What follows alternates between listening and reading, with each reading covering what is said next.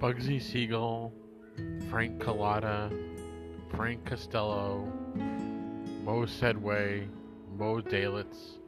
It reads like a list of the Walk of Fame. Well, the Walk of Fame amongst mobsters.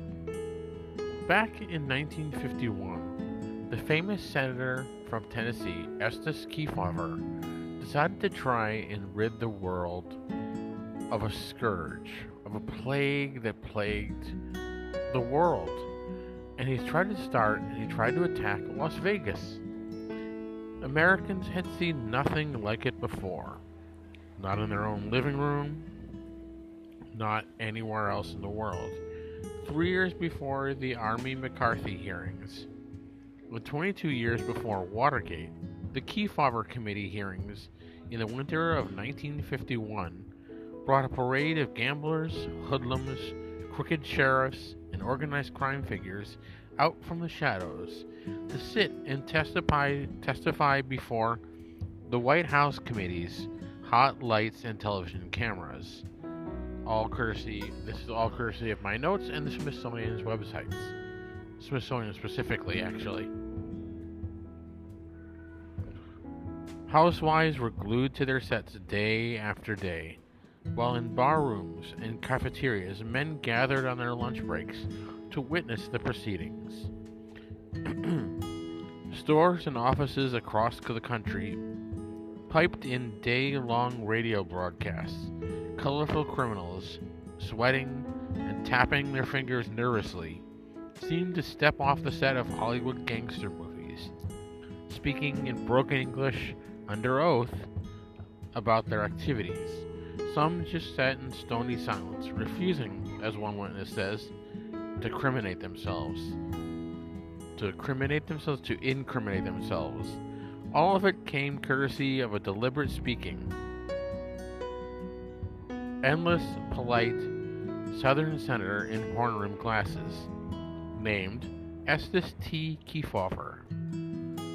Chairing the Senate Committee to investigate crime and interstate commerce, the Tennessee Democrat organized a brainstorming tour across the country, handing down subpoenas from New York to New Orleans, to Detroit to Los Angeles, and sweeping into local courtrooms to expose thugs, politicians, and corrupt law enforcement agents. The tour began quietly in January of 1951, but by February, in a serene post-war America, where house and apartment doors were not always locked, Kefauver fever gripped the nation, and the perception of a ubiquitous underground crime wave added to the country's anxieties over communism and nuclear confrontation during the Cold War. Born in 1903, Estes Kefauver studied at the University of Tennessee and at Yale University, where he received his law degree in 1927. He returned to Tennessee to practice law. Taking an interest in finance and taxation, he married a Scottish woman, Nancy Pigott, and started a family that would include 4 children. Kefauver was elected to the House of Representatives in 1939 and re-elected 4 times. His support for President Franklin Delano Roosevelt's New Deal legislation made him stand out in conservative Tennessee. Kefauver then made a bid for the Senate seat in 1948, running against E.H. Crump, the mayor of Memphis and boss of Tennessee's Democratic Party. After Crump accused Kefauver of being a raccoon-like communist sympathizer, Kefauver calmly donned the coonskin cap for his next speech, and he said, I may be a pet coon, but I'm not Boss Crump's pet coon." Pardon the usage at the time and the word usage there, just using his quote. With his new cap, which he was later depicted wearing in a portrait on the cover of Time, Kefauver was elected to the U.S. Senate and assumed the office at a time when newspapers were beginning to report on extensive political corruption and government ties to organized crime. In 1950, he introduced a Senate resolution to establish a committee to investigate labor racketeering and interstate commerce.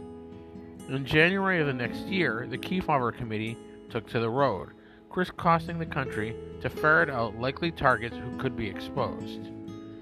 Lawyers for the committee arrived ahead of the chairman, terrifying local law enforcement as the committee drew up subpoenas and prepared for hearings to be broadcast on both television and radio.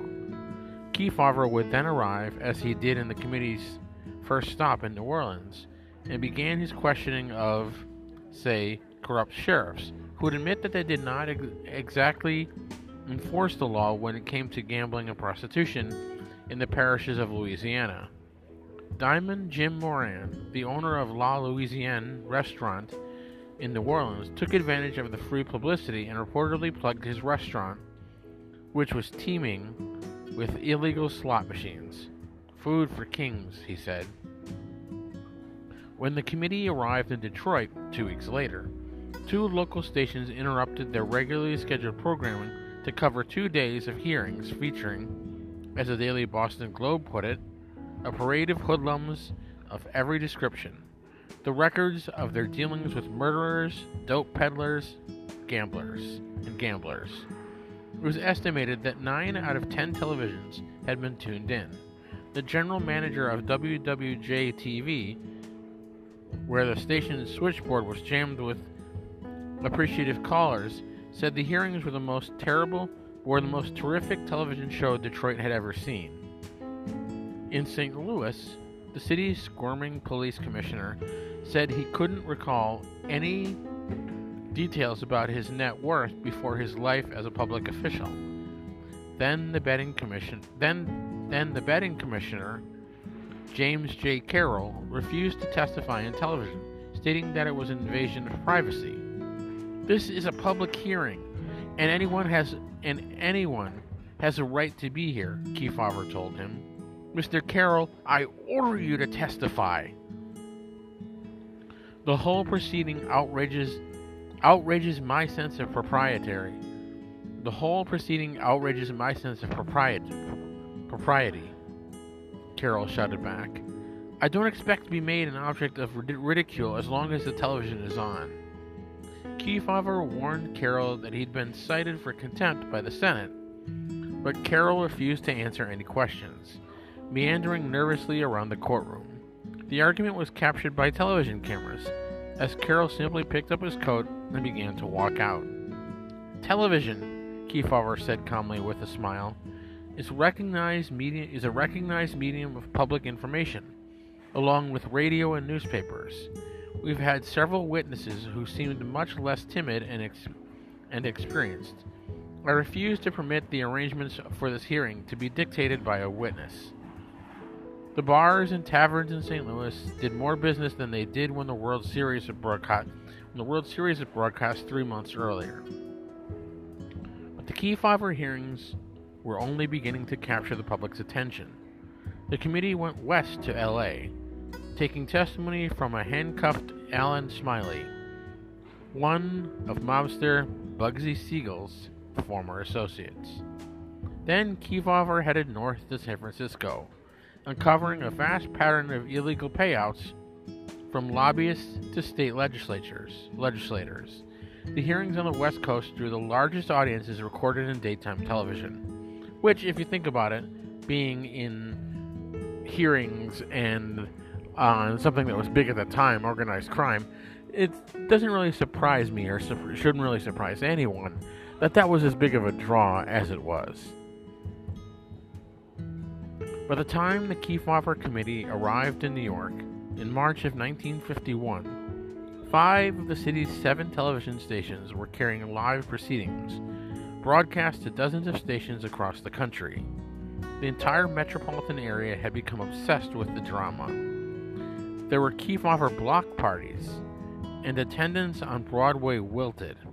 For 8 straight days, mobsters were dragged before the committee. None of the witnesses made the impact that Frank Costello did, who started out by refusing to testify because, he said, the microphones would prohibit him from privately consulting with his attorney sitting next to him. Sounds just like a mobster, or anyone who sounds like they don't want to incriminate themselves. It's kind of like they want to have someone else there who can check them, keep them in check, or make them rethink what they're about to say, or kind of help them guard their words. Kefauver arranged a compromise. The television cameras would not show his face, but only focus on his hands. Never mind the newsreel cameras captured Costello's entire face and body as he spoke. The highlights of which were shown on newscasts later that evening. On live television, the camera zoomed in on the mobster's meaty hands as he nervously fingered the eyeglasses resting on the table, or moved to dab a handkerchief to his off-screen face as he dodged the question and the question after question after question, making him appear the more sinister to daytime viewers. Sorry, the microphone kind of slipped out of my hand there, so sorry about that, everyone. Bear with me for a few seconds. I apologize. I thought I had a hold of the microphone and it just slipped out of my hands. Sorry. He kind of seemed, as he was fingering the eyeglasses, as you heard, and dabbing his face, and not just him and the fact that he was Frank Costello, but anyone who looks nervous like that, or like they're fingering their glasses or dabbing their face, it just looks like you're hiding something. It looks really mysterious, and it gives the impression that you're guilty before you even say anything. When asked by the committee to name one thing he'd done for his country, Costello snapped, "Paid my tax." The Los Angeles Times said it was the greatest TV show television had ever aired. And Variety estimated the ratings were among the highest ever achieved to that time. Costello was a tough act to follow, but Kefauver found the star of the show in Virginia Hill Hauser. And if anyone who recognizes that name knows from previous episodes, knows her connection to organized crime.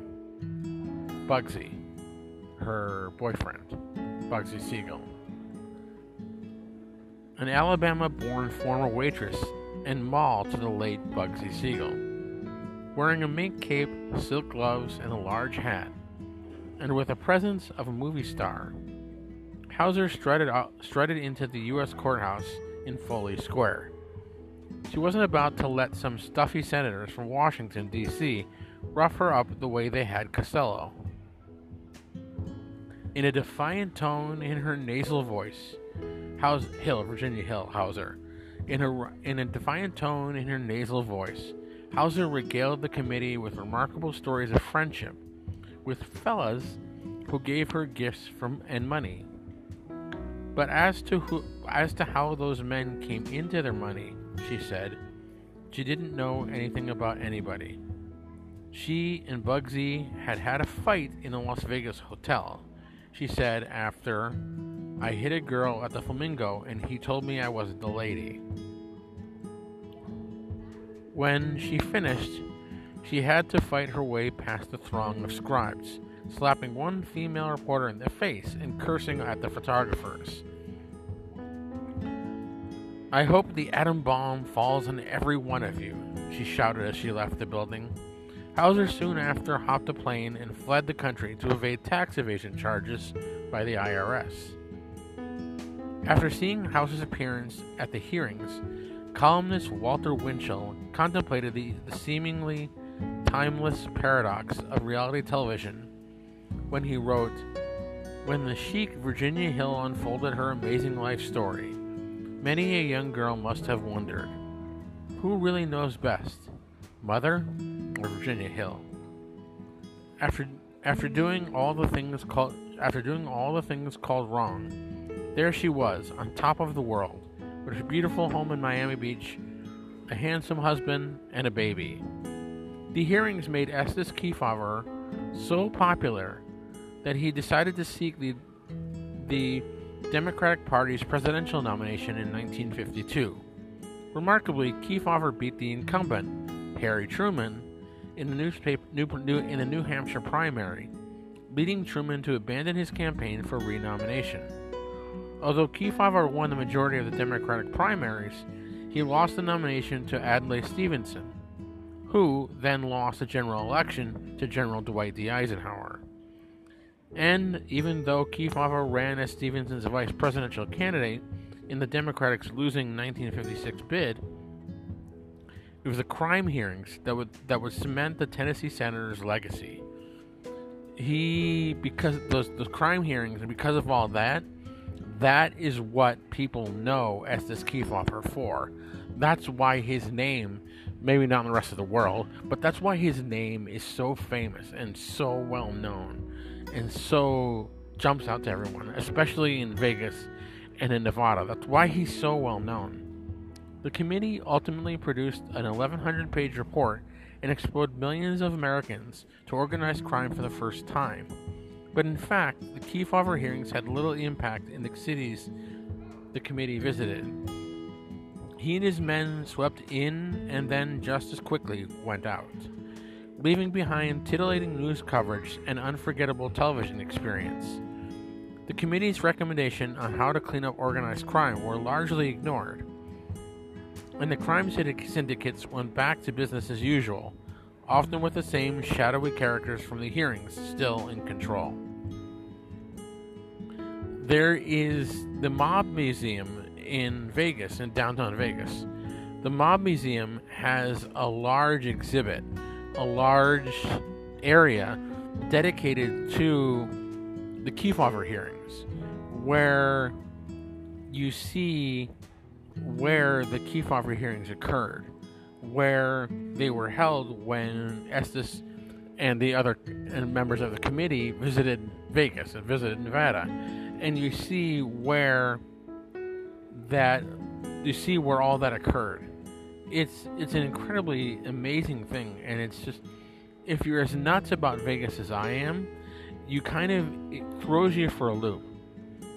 It kind of it shakes you a little bit. You're sitting in the room where the Kefauver hearings took place in Nevada, and it's really, just really, really awesome and really, really cool. The Kefauver Committee, as it became commonly known, interviewed hundreds of witnesses in 14 cities over the course of 15 months, in the first government attempt to expose the extent of the breadth of organized crime in America. The nation was riveted, completely just drawn and sucked in and pulled into the history that happened during these proceedings. Excuse me, allergy cough coming up.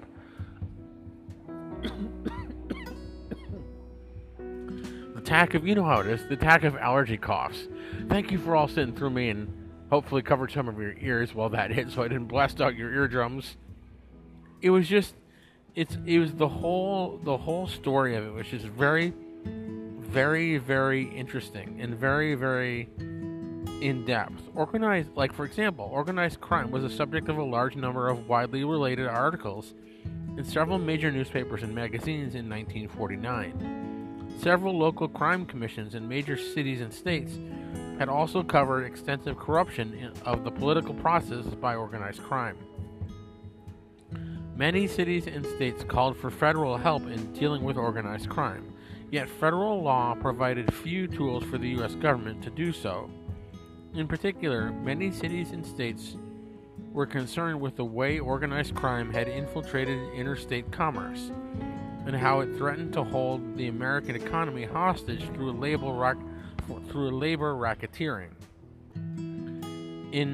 On January 5th, 1950, Estes Kefauver introduced a resolution that would allow the Senate Committee on the Judiciary to investigate organized crime's role in interstate commerce.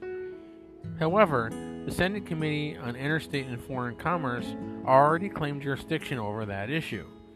A compromise resolution was substituted, which established a special committee of 5 senators whose membership would be drawn from both the Judiciary and the Commerce Committee. Debate over the substitute resolution was bitter and partisan, and voting on the resolution extremely close. On May 3, 1950, Vice President Alben W. Barkley, sitting in his role as President of the United States Senate, cast a tie-breaking vote, and a special committee to investigate crime in interstate commerce was established. Senator Kefauver served as the committee's first chair. Kefauver then relinquished the committee's chair on April 3, 1951, and Senator O'Connor assumed the chairmanship until the committee folded on September 1, 1951. Barkley, as President of the Senate, was empowered to choose the committee's members.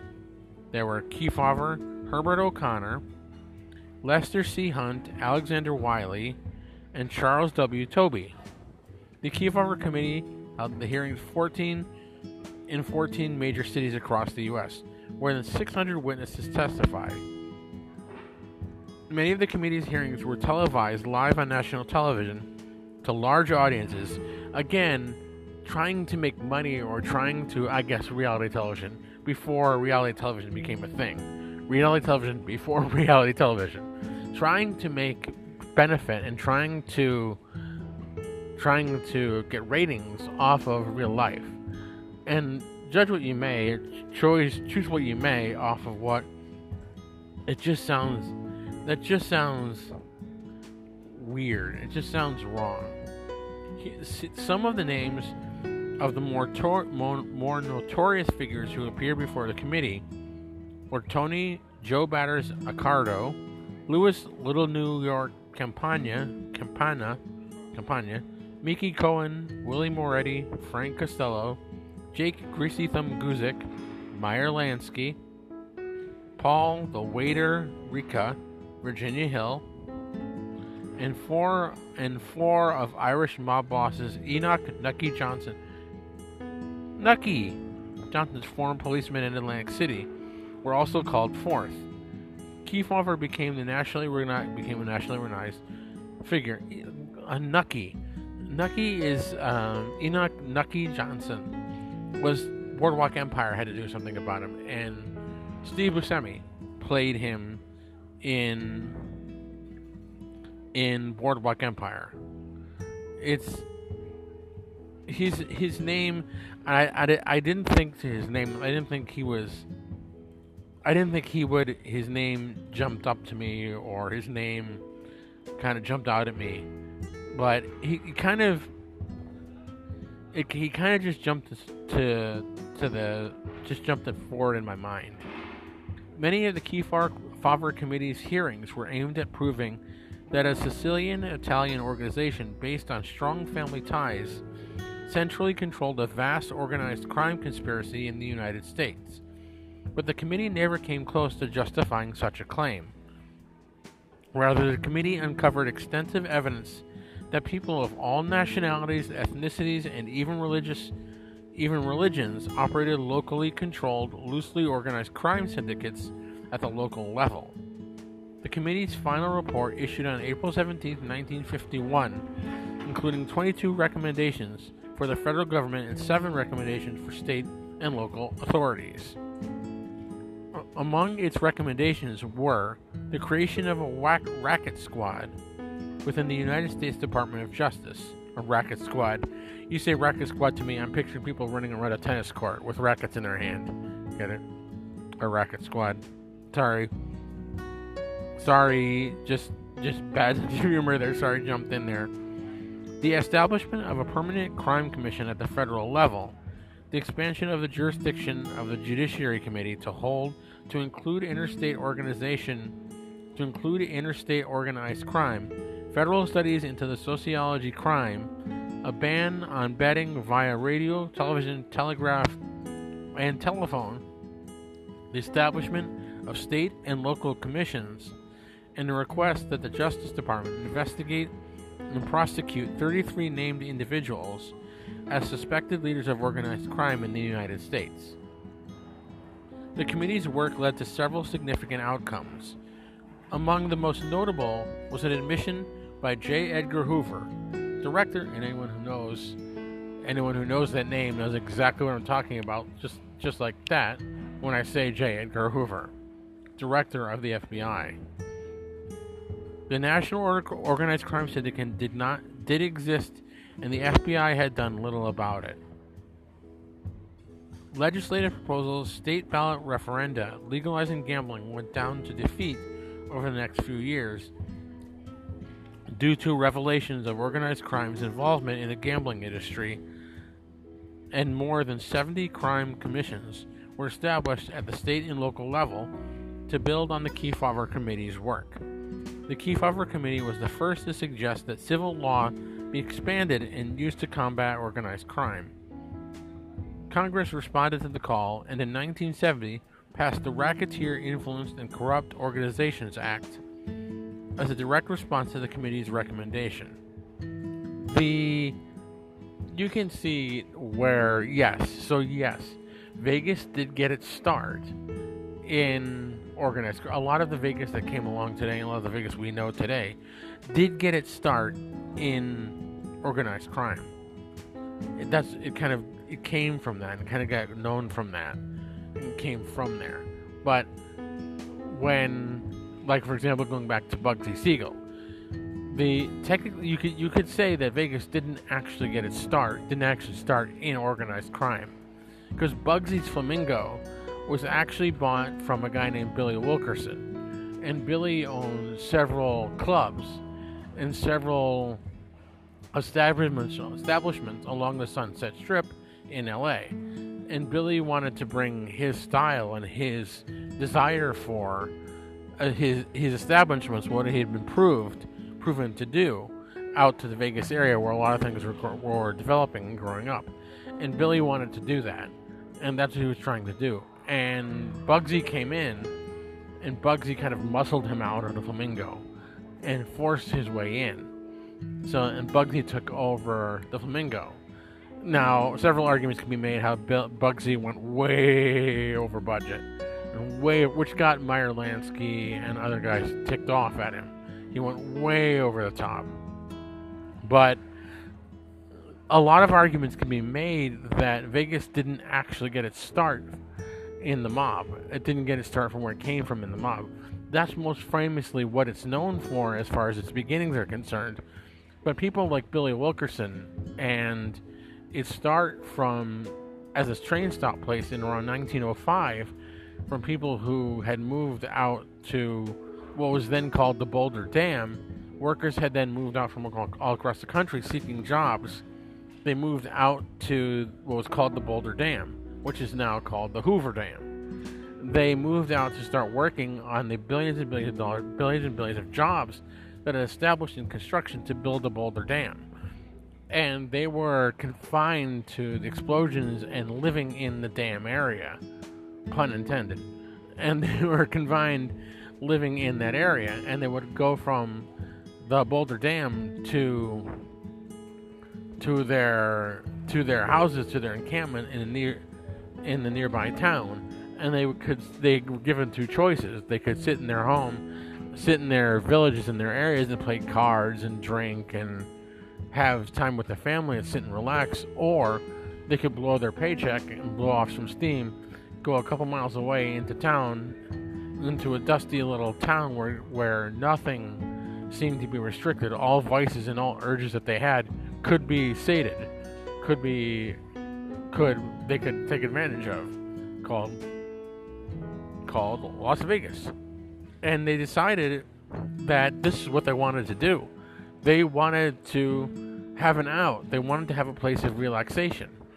And so they went into Vegas, and Vegas became more and more established because the people who had been, like I said, the people who had been building the Boulder Dam had sought release and sought a vacation expression, so they went into Vegas. And when the dam was completed, the Vegas tourism, Vegas market kind of dried up a little bit. And people had come back into Vegas saying, well, how do we make this back? How do we bring this back? And how to make all this stuff come back? and and people who then decided to create businesses or want to make more businesses decided to come up with whatever they could. And then the mob kind of came in by kind of like how Bugsy did, kind of muscling their way in and kind of just forcing their way in. And to them, I get where it's coming from. I get what they're saying, because they were forced out of illegal dens and illegal gambling practices in New York and Florida and Chicago and all over the country. They were forced out of that. And a famous mobster once said he admired and adored Estes Kefauver because Kefauver made him from being an illegal gambler, an illegal criminal, to a law-abiding, upstanding, extremely rich and extremely profitable citizen by going from his illegal practices in Florida and wherever he was born and grew up and conducted business, to becoming to Nevada and Vegas to raise legitimacy and becoming a law-abiding, legitimate man, a legitimate businessman. Now, there is a lot more on this subject and a lot more on all this. It's just really, really cool to learn. Like I said, I love and adore Las Vegas, and it's really, really awesome and really, really cool to learn all about this and to study this. And it's just, I would encourage everyone, and I've said repeatedly, I am by no means an authority on anything. Especially, I've been to Vegas a lot, and I do love Vegas dearly. And I've studied it a lot, and it's really cool to me. But I would by no means take anything I'm saying as the authority to anything. But, you need some pointers, things to do outside of Vegas, Red Rock Canyon, Valley of Fire, Hoover Dam, all sorts of cool stuff. I'm happy to give you tips and give you check things out, and give you places to visit. But I am not an authority. So it's just thank you all for listening. Stay tuned for a little bit extra on the end here. And thank you all for listening. Hang in there. Stay tuned.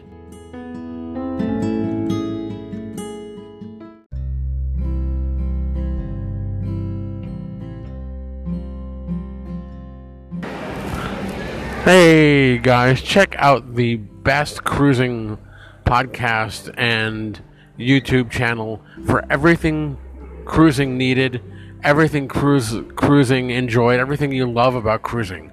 They're experts, they know their stuff, and they're beyond awesome. You'll love the podcast, you'll love their YouTube channel. They're the best cruising podcast out there. Check out Fantastic Cruising on the podcast, on your favorite podcast devices and favorite podcast programs.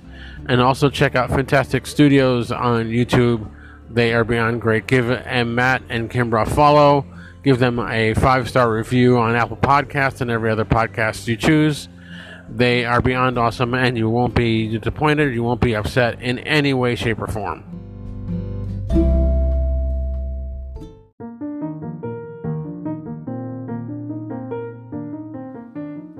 Want to go to Vegas?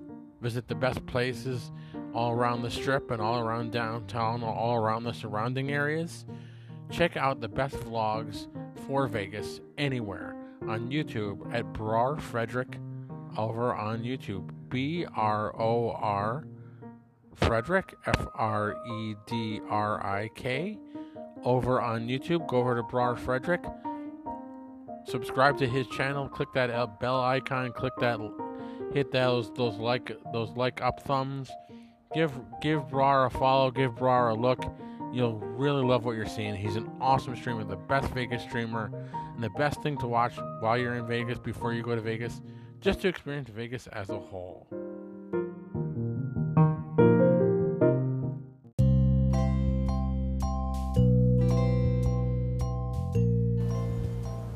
Please join me in supporting and giving to the Pride Foundation and the Trevor Project. When you donate to the Pride Foundation, you join thousands of supporters building a better, safer, more equitable world for LGBTQIA+ people and their families.